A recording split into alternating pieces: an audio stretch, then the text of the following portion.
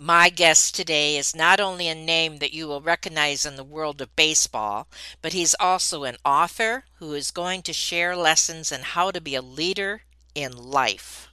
His book, and I really love this title, Lead from the Heart Up, Not the Neck Up.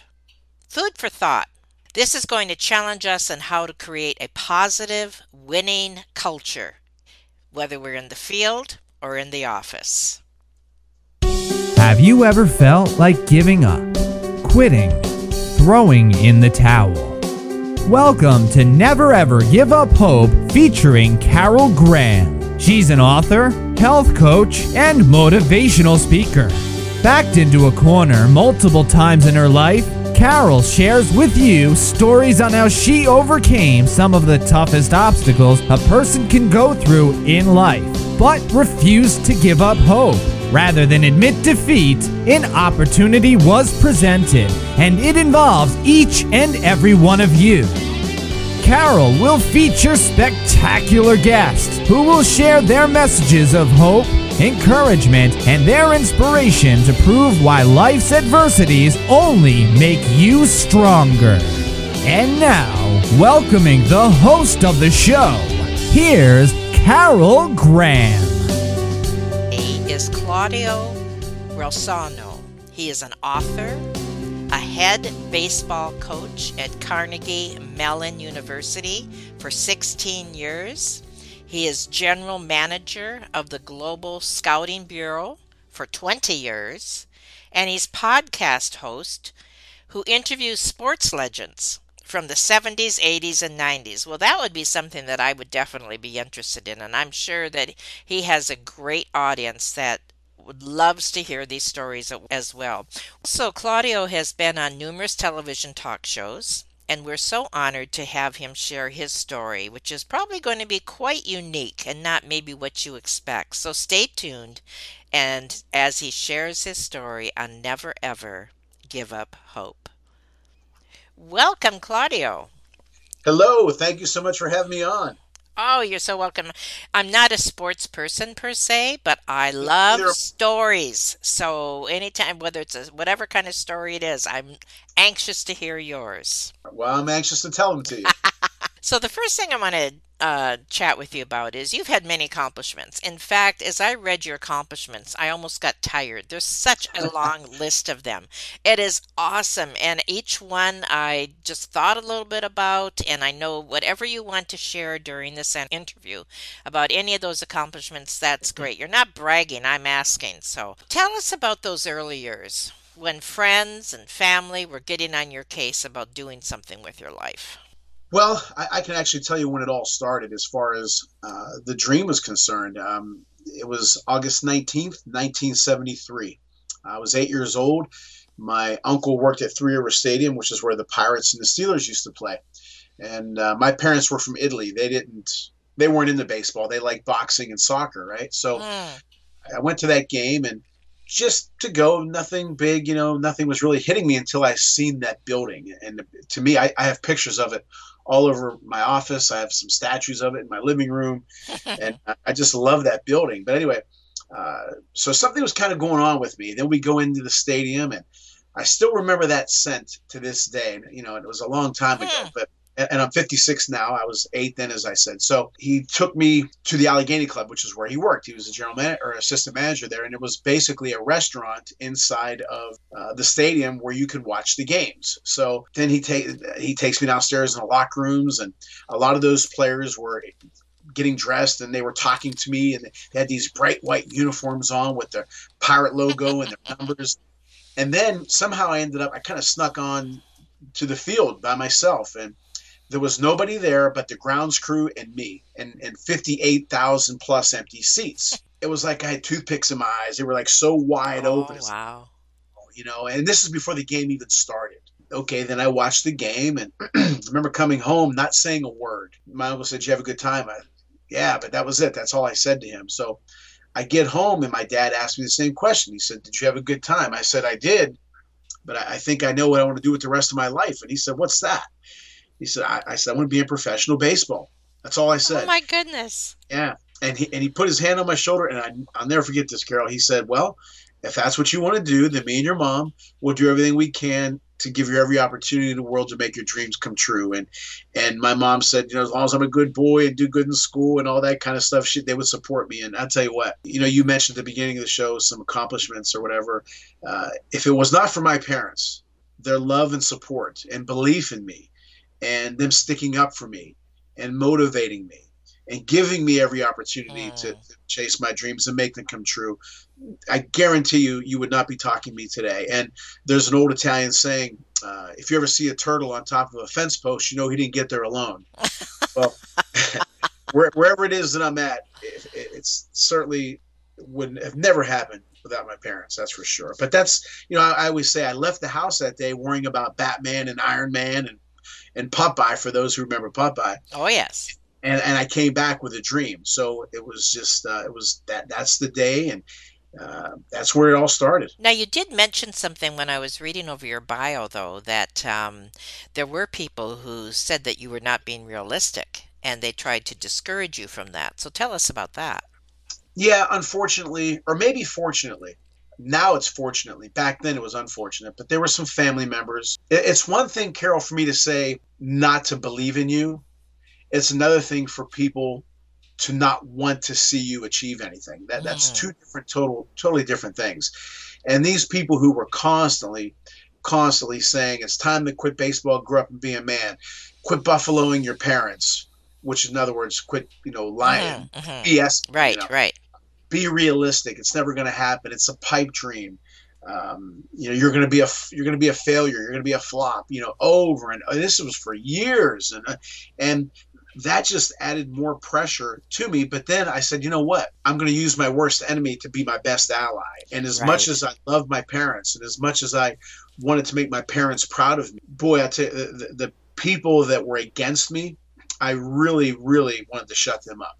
I really wanted to show them that things were going to happen. And it took a long time, but it did hurt because a couple of these people I really cared for a lot. And they just broke my heart because it never, ever stopped. And even when things, even when I did get the jobs that I got and the opportunities that I got and awards or whatever it is that I received, they still could not say congratulations. They still could not say one thing positive. One guy tried to take credit for it, which, trust me when I tell you, wow. He just no credit for it. But that's just the way people are, and for no reason. It isn't like I bragged about anything because I never did. It isn't like they didn't have good lives and making money because they did and they were. They just did not want to see me accomplish what I set out to accomplish for whatever reason. I mean, jealousy, or maybe they didn't want my dad's son. And my dad raised these. My dad was wonderful with these people. So there was absolutely zero reason for them to be that way with me other than them being idiots. Well said. But I think you hit the nail on the head. I think jealousy is an extremely negative and powerful motivator. And people use it, because they want to do whatever it is that you have done, even whether they're successful or not. They want to accomplish what you've done. So if you've done it and they haven't, well, then jealousy, lurks its ugly head, as they say. So probably that's what it was. That's true. But again, they were doing very well in life. They were making money. They may not have been happy personally, but yeah, that could be too. Their end. Could be too. But they were doing fine. They just did not want me to. They just wanted to see me fail, so they could tell you, "I told you so." Oh, now, wow. Now, what good? Let's say things would have never worked out. Okay, now you told me. Okay, you're a failure. You're a flop. I told you it wasn't going to happen. All right, now what? Okay, but.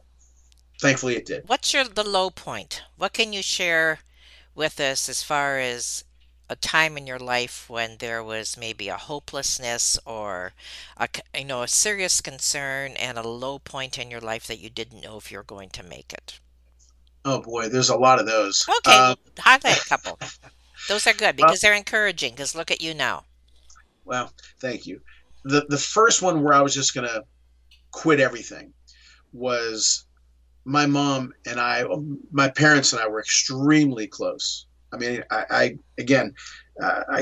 have to always talk about my parents, but my mom, Ida, who we named my daughter after, she passed away in October 8th, 1988. She was only 48. Mm, And that just devastated me. of Devastated. course. And I remember going to the funeral, the funeral home, and this one idiot stopped me. I could tell you it was actually 3 feet from the podium, where you sign your name type thing. Yes, yes. And he steps in front of me and he says, "Now it's really time to grow up and quit baseball and be a man." Now, what Wow. that had to do with anything, Yeah. it was just, again, being an idiot. He was a bad guy. This guy used to fluff his hair up in the front to cover the horns. I love that. So anyway, so I remember going to the casket, and it was the first time that I ever kissed my mom that she didn't kiss me back. Oh, And I was 23, she was 48. I held her hand, and I tell you what, I was just, tears were just falling on her hand, and my dad came over to me, and he was going through a lot because him and my mom were very close, and but he I'll never forget, Carol. He said, "I know what you're thinking. Stop thinking that." And that was, I just was going to quit baseball. I'll tell you exactly what I was going to do, and I really haven't shared this with many people, but I'll share it with your audience. I was going to quit baseball, get a job working at the airport, which is nothing wrong with that, but that's not what the dream was, and just move on with my life and just the hell with it. I was done. And he said, "You can't quit." He said, and I didn't say anything to him, but he just knew that's what I was thinking. He said, "Because your mom promised you that she would fight. She had cancer, and she did fight.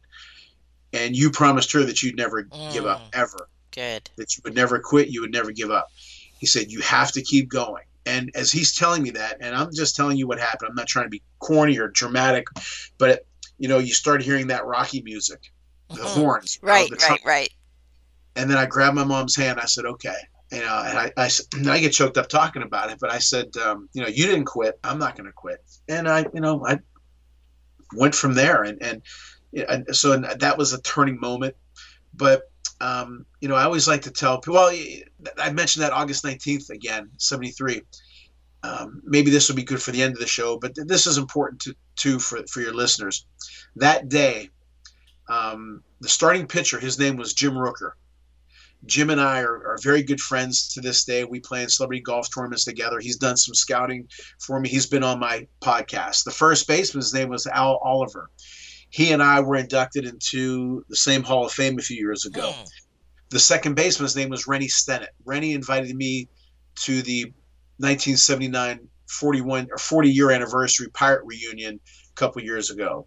The left fielder's name was Willie Stargell, and I won a Willie Stargell Lifetime Achievement Award a few years ago. Now, if you'd have told me when I was 8 Yeah. that these things would happen, that's you're crazy. What are you talking about? So I always like to tell people whenever I do any speaking, there's nothing special about me, Carol, but things did happen for me, and things can happen for people. Just think of that story. I was 8 years old, and those guys were playing on that field, and they were bigger than life to me. And now they're friends of mine, or I play golf with them, or they do some work with me, or they appear on my show. And matter of fact, 3 of those guys appeared on my show. And so that was a turning point. And then, I don't want to get too far ahead of myself, but or the show, but in January of 2001, and there's a story behind that that's pretty good. I got my dream came true. I was coaching high school and college ball. Yes, that's great, but I didn't have those 3 letters next to my name, and that was pro, until January of 2001, where James Gamble, the owner of the Global Scouting Bureau, called me and offered me the job that I have today. And the next year I was named general manager, and things went from there. So it's happened so many years ago, but these things still get to me because I'm very grateful. I really am. I'm guessing that a lot of these things that happened in your life then were the reason that you wrote your book.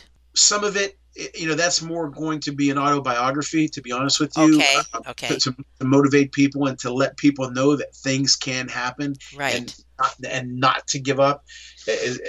But as far as the book is concerned, the reason why I wrote it is because I've been so fortunate to coach such wonderful people over the years that liked me, that cared for me, that played hard for me. And I wanted I'll tell you what, one time in 93, there was a back and forth game, and I opened the book up with this, I believe. I wrote the book, and I'm trying to think what I started off with. But it was 1993. It was a back and forth game. It was at the Community College of Beaver County. I was head coach then. I was 27 years old, I believe. And so we win the game. And players are jumping up and down, screaming and hollering, congratulating each other. And it was just a regular season game, and they started to congratulate me. And they said, "Coach, we did that for you." And I said, "Okay." I thanked them, and then I remember going to my office, and I couldn't get up out of the chair. I was just so drained, as I still am to this day whenever I coach. But I said to myself, I asked myself, why is it that these players like me?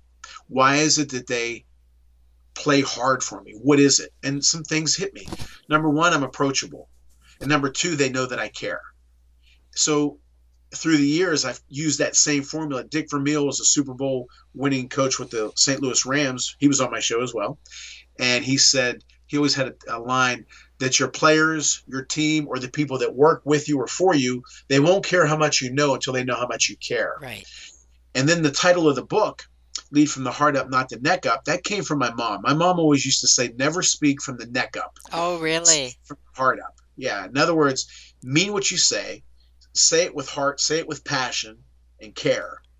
And so I turned that around with lead with your heart up, because I'll be blunt with you, I see a lot of coaches who feel that this is the way you're supposed to coach, and everybody's a robot and nobody has any feelings. And I mean, we can talk about the book and some of the stories in it later, but the coaches that I was attracted to, Jim Valvano, who he was a friend of mine. His team, the North Carolina State basketball team, they were the Cinderella story in 1983. They won the championship, and his unfortunately, he passed of cancer many years ago, and he started the Jimmy V Fund, which you'll see on ESPN. And the saying, logo, I don't want to say saying, but he always says, never give up, don't ever give up, which obviously your show is that as well. So that's why I wrote the book. I wanted other coaches, leaders, CEOs, people in those positions to know that you don't have to be a tough guy. You don't have to be, distant. Good. You can be nice to people. And there's a bunch of different things in the book, which we can talk about later, that shows that formula works. Well, why don't you share something? There's so many stories. Yeah. There was a game, matter of fact, I'll share this one. It was on my birthday several years ago. My players, if we win this game, we will have the all-time wins mark for CMU baseball, Carnegie Mellon University baseball. And I really wanted this team to have it because they were just a fantastic group. They worked hard, and they deserved that number. They deserved that accolade. They deserved it. My players, I heard them in the dugout saying, "We got to win this for Coach. It's his birthday." They didn't talk about the number. They talked about winning it for me. So we were losing 8-0, and then we made this big comeback. We tied it up, Carol. It was just an exciting game. I mean, it was crazy. Everybody's going nuts. So we tie it up. I have something that coaches usually don't have time to do, and that's think. So there was a pitching change. So I told the young man at second base who just got the game-tying hit, I said, "Brett, come here. Now look, if we score one more run, obviously we win the game. But if it's hit to left field, I'm sending you because the left fielder doesn't have much of an arm. The ball's a little wet out there. I'm sending you. If it's hit to center field, I'm going to send you because he doesn't have a good arm. But if it's hit to right field, I will not send you. Do you understand? You're going to stay right here with me." "Got it, Coach." I said, "Because he's got a cannon for an arm. He's already thrown one runner out. Plus, we have the heart of our order coming up. We have a bunch of good hitters up. So we don't need to take any chances. Do you hear me?" "Yeah, I got it, Coach." "Brett, you got to listen to me." "Coach, I got it." "It's okay." So the ball's hit where, Carol? Right field. And what does your wonderful guest do? He sends them. I send them. I just got done telling him I wasn't going to send them. But I got caught up. You're kidding. And I sent him. He was thrown out so bad that the catcher had to go get him. He had to go up the line and tag him. That's how far. It was a ridiculous. He was thrown out by a mile. It was my fault. And I'll never forget, I told my players, "Hey, guys, I messed up. Get me out of this," were my exact words. "Get me out of this." And the guys were very calm. They said, "Don't worry, Coach. We got him. We'll get him." Well, Carol, they didn't get him. We lost. We lost the game. And as is custom, we go down to the foul lines after a game and for the post-game talk, right? So I usually run down. Well, this time I walked, and it took me a while. to get there because we lost because of me. I blew the game. And I always wear sunglasses when I coach. And I remember putting my hands on my knees, looking at the ground, and my sunglasses were catching my tears. Aw. And I told my team, I'm sorry. I blew the game for you. You guys fought like hell to win this game, and you deserved it. And I blew it. I let the emotions get the best of me, and I blew it. And I'm sorry. Then what my pitcher said, Coach, if I would have pitched better, we would have won. My catcher said, Coach, if I would have gotten that hit in the third inning with the bases loaded, we would have won. My center fielder said, if I'd have caught that ball, Coach. Now, my point is, they were blaming themselves. But why? If I was mean with those guys, That's right, not understanding, or if I wasn't good with those guys, and I hollered at them and made them look bad or embarrassed them, when it's my turn to mess up, and we're all going to mess up, you know what they just said? They may not have said it verbally, but they just said, good for him. Now he knows what it's like. I'm glad he messed up. Yeah. And so stories like that, or, some players of mine, it happened in 93 and it happened in 2018. Obviously two different groups of players, but they both had the exact same story. They said, Coach, could we leave? What time's practice over? I said, 8. Do you mind if we leave it 7:15? I said, well, why? He said, we're going to a concert. And we got these tickets a long time ago. So we're going to come to practice. If you don't mind, could we leave early? I said, leave now. He said, what are you talking about? I said, Coach, guys, look. And I said it again to my players in 93, this 3 or 4 guys and 3 or 4 guys or 2 guys in 2018. By the time you leave here, go to your dorms, get showered, get dressed, pick your friends up, pick your dates up, go to the arena. You're going to be late. You're going to be flying around. I don't want you to get any accidents. I want you to enjoy yourselves. I don't want you to rush. Leave now. And those guys appreciated it so much that they played even harder for me. That's right. Or just like another young man in 90. He came to practice, and I title this in the book. He was there, but he wasn't. He came. He was down in the mouth. I said, "What's the matter, Bill?" He said, I'm having problems with my girlfriend. And I said, go take care of it. He said, what? And I remember exactly where this was on the field too. And I said, go take care of it. He said, you want me to leave practice? I said, yeah, go to her house, go take care of it, go fix it up. And he shot from me, he took off, right? And that kid gave me even more. That's right. Absolutely. He knew that I cared because I've been through that. Yep. And so again, winning is important. It's damn important. But at the same time, as people, they're important. So I try to show them that. And the book, the first part of the book, Carol, is how I wasn't treated so well by some of the coaches that I worked with, and some mistakes that I made, including that game I told you about. Then in the middle of the book are a bunch of great questions that I received over the years, and past couple years, and I wrote the answers to them. I think they're good answers. And the last part of the book is about 27, 28 former players of mine that gave me a testimonial. And I said, write whatever you want, however long you want, say whatever you want. And they blew me away with some of the nice things that they said. And it's funny because last night I was on the phone with a kid that I coached 3 years ago. We were talking about some different investing. Another kid yesterday I coached 5 years ago. I got him an assistant coaching job here locally. Then right before you called, one of my best friends, Vince Kaplak, we've been friends since 1988, and I coached him. So I've been so fortunate to have great people to coach, and many of them have become very, very good friends of mine. And so the awards are great, the championships are nice, the rings and all that stuff, but the relationships are that much more important to me. Well, that's Leading from the Heart, which is a perfect title for your book. Yeah. Every example you gave here, that was foremost in my thoughts. That's exactly what you're doing. You're a strong leader, but you are leading from the heart, and you understand people, which is all part of leading from the heart. And I thank you for that. And I got to tell you another thing. There was a young man my first year at CMU, big kid, about 6'4", not big as far as big build. He was 6'4", tall kid, glasses, curly hair, nice kid, but he was always late. Always late. And one thing about me is I'm never, ever, ever late. Now, at CMU, I am more understanding because they do have crazy class times and lab work, and they're up till 3, 4 in the morning. But this kid was just always late because he was late. Right. So I said, look, that's it. No more. You're not going to be late anymore. I've given you so many opportunities, and you keep being late. Late for games, late for practices, late for meetings. That's it. I've had it. He said, Coach, I'm sorry. You're right. I wasn't trying to take advantage of you. That's just me. I have a bad habit of being late. Excuse me. And he said, I'm not going to be late anymore. I said, okay, Chris. All right. So the next day we have a game.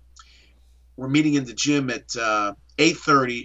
I'm there around 6:45. I'm there way early, right? And this kid was there at 7:00. Oh, So let me take that back. Maybe 7:30, whatever. He was there way early. right. Way early. I said, thank you very much. I appreciate it. Coach, no, I'm sorry. I'm not going to be. I said, okay, good. So maybe about an hour later, before we take off, I see him, and he's dressed in, what do they call those pants? Cargo pants, Oh, yeah. a polo shirt, a backpack, a hat, a polo hat, and glasses. And I think flip-flops, sandals, whatever. He's at the doorway, and I lost it. I snapped on him because you came to the game, or first of all, you promised me you weren't going to be late. You were here way early. Then the whole team sees you, and now you go back out of your way and get undressed in regular clothes, and you're going to come back to the gym. Now he's pushing me. Now he's going to test me. It's my first year. Let's test this guy. So I lost it. So here I am. I'm 5'6.5" on a good hair day, and I'm looking at him. He's 6'4", and I'm just hollering at him, and I'm giving it to him good, okay? And I'm saying a bunch of things to him. And all of a sudden, for whatever reason, and he's not saying a word. He's just staring at me. I look to my left, and there's that kid, my player. He had an identical twin. Oh, no. Yeah, I didn't know that. And everybody's watching me hollering at this. And this kid didn't go to school there. He just came to see his brother, and he's saying, what in the hell is this guy hollering at me for? He's just staring at me. Oh, and goodness. Everybody just cracks up No after kidding. Yeah, and so the lesson in the book and the story, because every story has a little bit of That's right. I call it a timeout, whatever the hell I call it, timeout, whatever, to go over the story. And the lesson there is, if you're going to holler at somebody, make sure you're hollering at the right person. No kidding. Great story. I love it. So what is your goal now? Do you have any goals that you're trying to attain, or do you feel that, you have had incredible accomplishments, and you can share some of those too, if you would, please. That's a great question. And I was talking to my player yesterday, my former player, Rainer, yesterday, and that is, Jackie Robinson wrote a book years ago, obviously, and I never had it made. Although I'm extremely happy with my life, I have a great wife, I have a great daughter. Unfortunately, my mom, as I said, passed away 32 years ago, and my dad, in 2 weeks, 17 years. I miss my dad terribly. But I have some great friends, and I've accomplished pretty much everything that I wanted to accomplish, Carol. But you know what? I'm not done yet. That's right. I'm not done yet. I hear you. I want to do more things. Yes. I want to win more championships and do better at CMU. I want our scouting company, Global Scouting Bureau, I want that to be even more successful. I want to write another book. I want my podcast that I do to do even better. The TV shows that I do to do even better. And I always tell my wife, I'm always going to come up with something. I just took on a position with a company called 409 Leadership Academy, where I speak to different kids and different organizations. Different schools, organizations, motivational type thing, leadership. And I want to do that, and I want to have impact on people. So I will always chase. I will always, if I achieve a certain number, I want to surpass that number. Exactly. Yes. If I win one award, I want to win another. And you talk about some achievements, and fortunately, I've been inducted into some Hall of Fames and won some Coach of the Years and things like that. But every time that I've gone up to speak, accepting the award, not once did I ever say, well, I did this, I did that, I did this, I did that. I remember, no, it was always about my parents, first and foremost, thanking God and thanking my parents and the people who hired me and my players, because without my players, okay, you're not going to win. I don't care what anybody says. Right. Absolutely. Bill Belichick for New England Patriots. Everybody says, oh, he's the greatest of all time. Well, guess what happened when Tom Brady didn't play for him anymore? He didn't make the play and do so well. So you need the horses, as I always say. So there's so many things I want to accomplish. I want to, as I said, I want to improve on what I'm doing now. But I'm always coming up with new things. I'm doing another show in Florida with a lady named Barbara Fairbairn. We are doing a sports show every other Monday. It's a TV radio show in Florida. I mean, of course, I'll be based out of Pittsburgh and she's out there. There's a documentary that's going to be made on my life/career. I do some boxing. I do a boxing TV show here. I do some boxing. I'm a boxing announcer, analyst, and of course the baseball stuff and some speaking. I want to do more speaking. I want to have impact on people, as I said, and talk about my book and talk to people, players, or anybody who has dreams. They don't have to be in sports, Carol. Of course not. Yeah. Yeah. It can be whatever it is you want, because if things happen for me, again, they can happen for others. So I just want to keep going. And real quick, Gene Simmons, the guy from Kiss, he was dirt poor growing up, and his mom was very important in his life. And he remembers one time that he brought a check to her for $10 million. He said, look at this, Ma. And she looked at it and she said, that's wonderful. What's next? and my mom, she was very proud of me. My mom was very proud of me. But and as I said, she passed when I was 23. She got to see me coach high school ball. I mean, I think she sees everything that I do now, but that's another story. But she just always, okay, that's great. You won that award. Congratulations. I'm very proud of you. Now what are you going to do? So that's the way I am. The word next. That's right. And that's like what keeps you motivated. It keeps me motivated. And plus, I want to be an inspiration to my daughter. She's a sophomore at Pitt. She's going to be 20 in May. She's doing great in school. She's in the color guard, and I want to show her that my life, and she knows everything about me, and she's heard the stories 3,000 times, and hopefully that motivates her to. And the documentary, why are they doing a documentary of your life? And are they going to make it like a motivational type piece as well, or strictly accomplishments? No, it'll be a motivational thing.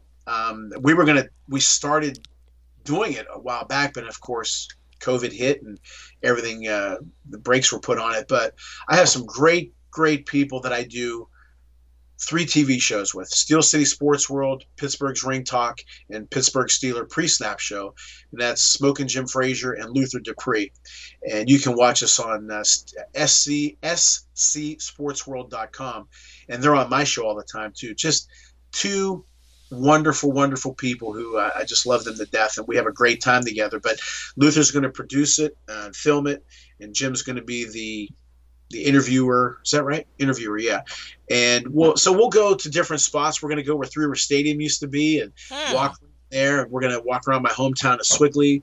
We'll be at my house and some different places that mean something to me, and just tell the story from day one to present. And again, it's to show people that, look, it's hard to say that you want to be like Michael Jordan or a Tom Brady, right, or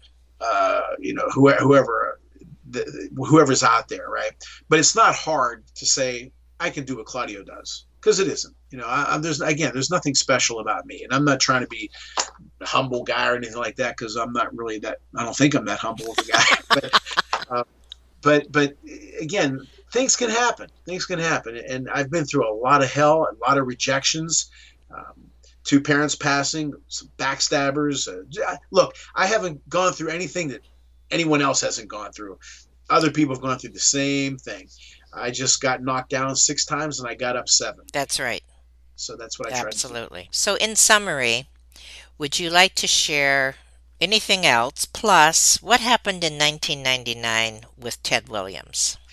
See, that's another story that I really love to share with people. 1999, I was watching the 1999 All-Star Game out of Boston. I was in my living room. I was by myself, and I was just a little down because I was climbing the ladder. People say it was quick. I didn't think it was quick, but whatever. And I got to Division I level in college. I left that that job. Well, I was actually fired from that job. I was going to leave, but he fired me. He got rid of me before I quit.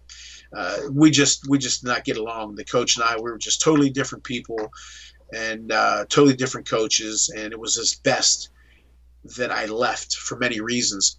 So for a couple of years, I was out of it. I didn't coach anywhere. So then I got a job in February of 1999 working for Quigley Catholic High School for a whopping $800 a year. And a year. So let's fast forward to, I believe, July of 99. So I'm watching the All-Star game, and they had this fantastic ceremony with the current All-Stars, past All-Stars, I mean, legends, Hall of Famers. Mhm. And then they drive Ted Williams in, okay? And he tips his cap to the crowd, and everybody's shaking his hand. And it was such a great moment if you're a baseball historian and like the old days and the new days, right? It was just a great moment. And all of a sudden, Carol, I got sad. And I said, I am about as far away from reaching my goals and dreams as you can possibly be. And I got really down. I don't want to say depressed, but I was just really down. So fast forward to May of 2002 in New Jersey. Now, I got my job as a pro baseball scout, general manager for the Global Scouting Bureau. We had a pro baseball tryout camp. Who was one of the participants of that camp? John Henry Williams, Ted Williams' son, who was in that car with him. He was in that car with him at the All-Star game, okay, with his dad. Well, long story short, I signed John Henry Williams to a pro baseball contract in 2002. And, you think about it. That day in 99, I was as down as you can get. And I ended up signing that guy who I'm watching. That's amazing. It is amazing. It's unbelievable how things can happen if you just keep at it. And it's going to be That's tough right. because, like I said, and I got to share this with you real quick if it's okay. In November of 99, it's weird how I remember these things. November of 99, my wife and I were going to watch one of my best friends, Vinny Pazienza, former 5-time world champion boxer, fight. So we were going to take a bus, because she didn't want to fly, take a bus to Foxwoods Casino in Connecticut. So I wanted to get some reading material. So I picked up this magazine, and in the back of it, it said they were looking for baseball players for overseas, professional baseball overseas. And it was the Global Scouting Bureau. So I told my wife, I said, when I get home, I'm going to call this company. So I can speak Italian. I said, maybe I can be an asset to them somehow. So from November of 99, every month, at least 2 to 3 times a month, I would email, call James Gamble, the owner of the Global Scouting Bureau. Then finally, in January of 2001, he gave me a call. I'll never forget what he said. His exact words were, "Don't do backflips, but I have a job offer for you." Now, I'm making $800 a year coaching baseball. My dad owned a landscape business, and I worked with him, but that wasn't the goal or the dream. And I have a baby. We have a baby due in May. So I said, "Yeah, what is it?" He gave me the numbers, and it was a lot of money. You have your own TV show, radio show, place to stay, car. And the money was great. Everything's good. My ears are like, wow, okay, great. And then he said, "It'll be in Italy." And silent. He said, "So when do you want to sign?" I said, "Could I give you a call back?" He said, "Are you kidding me?" I said, "No." I said, I want to talk it over with my wife. And Right. You've been calling me every, three times a month for over a year. This is an opportunity of a lifetime. And you have to think about it. I said, "James, I'm sorry, but yeah, I kind of do." He said, "Okay, you got about 9-10 days." I said, "All right." So I went downstairs because my dad lived with us, and I told him about it. And he had a lot of health issues. And he said, "Yeah, let's go." I said, "Dad, you don't understand. We'd have to live in Italy for 10 months out of the year. That's okay. This is your dream. This will be a good shot for you to go after your, the dream to be in a professional baseball here in the States." I said, "Oh, man, okay." I said, "My wife will say no," right? So my wife gets home, Linda gets home, and I tell her about it. She very calmly said, "Okay, let's go." I said, you guys don't seem to understand, okay? And they didn't care about the money. They just wanted me to achieve Right. my Exactly. I said, "Our daughter's going to be born in Italy? Or you guys want to stay here without me for 10 months? You guys have to go with me. Or at least 8 months, whatever." "Yeah, that's fine." Oh my God. So I'll never forget. I went to Three River Stadium a couple days later, and I went for about a 4 hour walk in the cold. And I remember coming home. My dad said, "Where were you?" And I told him. He said, "You were thinking about that job, weren't you?" I said, "Yeah, I was." And he said, "Well, if you have to think about an offer like that long, then it's not for you." And I felt all these bricks off my shoulders. Really? But then I knew, because I didn't want to go to Italy. I mean, I have family there, okay, but I didn't want to live there. Right. I wanted to be here. So I called James up knowing he was going to cuss me out, knowing he was going to tell me, "Don't ever call me again. You wasted my time. Good luck to you." And he said very simply, I said, "James, look, I appreciate it more than you know, but I just can't do it. I'm sorry." He said, "Okay, how'd you like to work for me?" I said, "Well, geez, that's what the hell I wanted to do to begin with." So I've been with him ever since, and I owe the guy. Are you kidding? Oh, that's incredible. And he's given me, like I said, even the Carnegie Mellon job. This one young man, Danny Green, who was kind of doing an internship with us, recommended me for the CMU job. So many things happened because of the Global Scouting Bureau and James. And I'll tell you, my prayers anymore are pretty much thank you. That's it. I'm just so grateful. Right. And again, I've been through hell. Trust me when I tell you. Watching my mom, holding my mom in my arms when she passed, her looking at me saying her last words, "You still need me. I don't want to go." That was devastating. My dad, 53 days of hell when he was in the hospital. That was torture. And then the idiots that I had to deal with, and the hundreds of rejections that I had, and while all your friends are doing fine and living it up and have their jobs and all that, you're still chasing that carrot, not knowing if you're going to catch it, because there wasn't a set pattern, a set map to achieve what I wanted to achieve. But I'm grateful, and like I said, I thank God every day. I'm grateful for the life I have. Great wife, great daughter, great friends, and I enjoy what I do, and hopefully it lasts a little while longer, Carol. I agree. And everything that you said, as I said at the top of the show, I'm not a sports person per se. And the only thing that I did watch growing up in Detroit, Michigan was baseball, as far as sports go. So I do understand a little bit of the concept.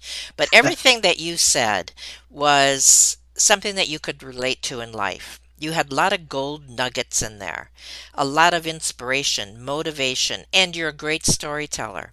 And so I thoroughly enjoyed what you shared with us today. I thank you for that motivation. I'm sure that everyone listening could pick out some of those nuggets or all of them and relate to them and realize that they too can accomplish no matter what you have to come up against, no matter what you've had happen to you, but you keep your goals right and you treat the people with you, whether you're working with them, living with them, playing with them, you treat them as you would want to be treated and respect them, just as you said, to lead them as well, if you're in that position, from the heart and not the head. I really, really thank you. Anything else in closing? Well, I appreciate you, and you have a great show that's very important because everybody needs to hear what your guests and what you have to say. Because again, we all have our battles. We all, That's especially right. now, there's a lot of tough things going on out there, obviously, and we need the tools, not motivation, but the tools to handle them. And so I really appreciate the opportunity. And if people want to know more about me or get in touch with me or get my book or listen to any of my shows, you can get your fill of Old Claude in those shows. Actually, all that information will be on your page, Oh, and they'll thank have you. all the connections. Your books will be there. Everything will be there. So all they have to do when they hear the show, they will be able to click on whatever they're interested in and get your book as well. Thank Thank you. you so much, Claudio, for being on. Thank Never, you. Thank ever you. You're the best. give up hope. That's right. Thank you again. Thank you for listening to Never Ever Give Up Hope, featuring Carol Graham. Did you know that most people succeed because they are determined to? Quitting was never an option. Carol loves your comments and will respond to each one. So please subscribe and review this podcast. A rating of 5 stars would be outstanding and appreciated. Remember, if you are still here, there is always hope.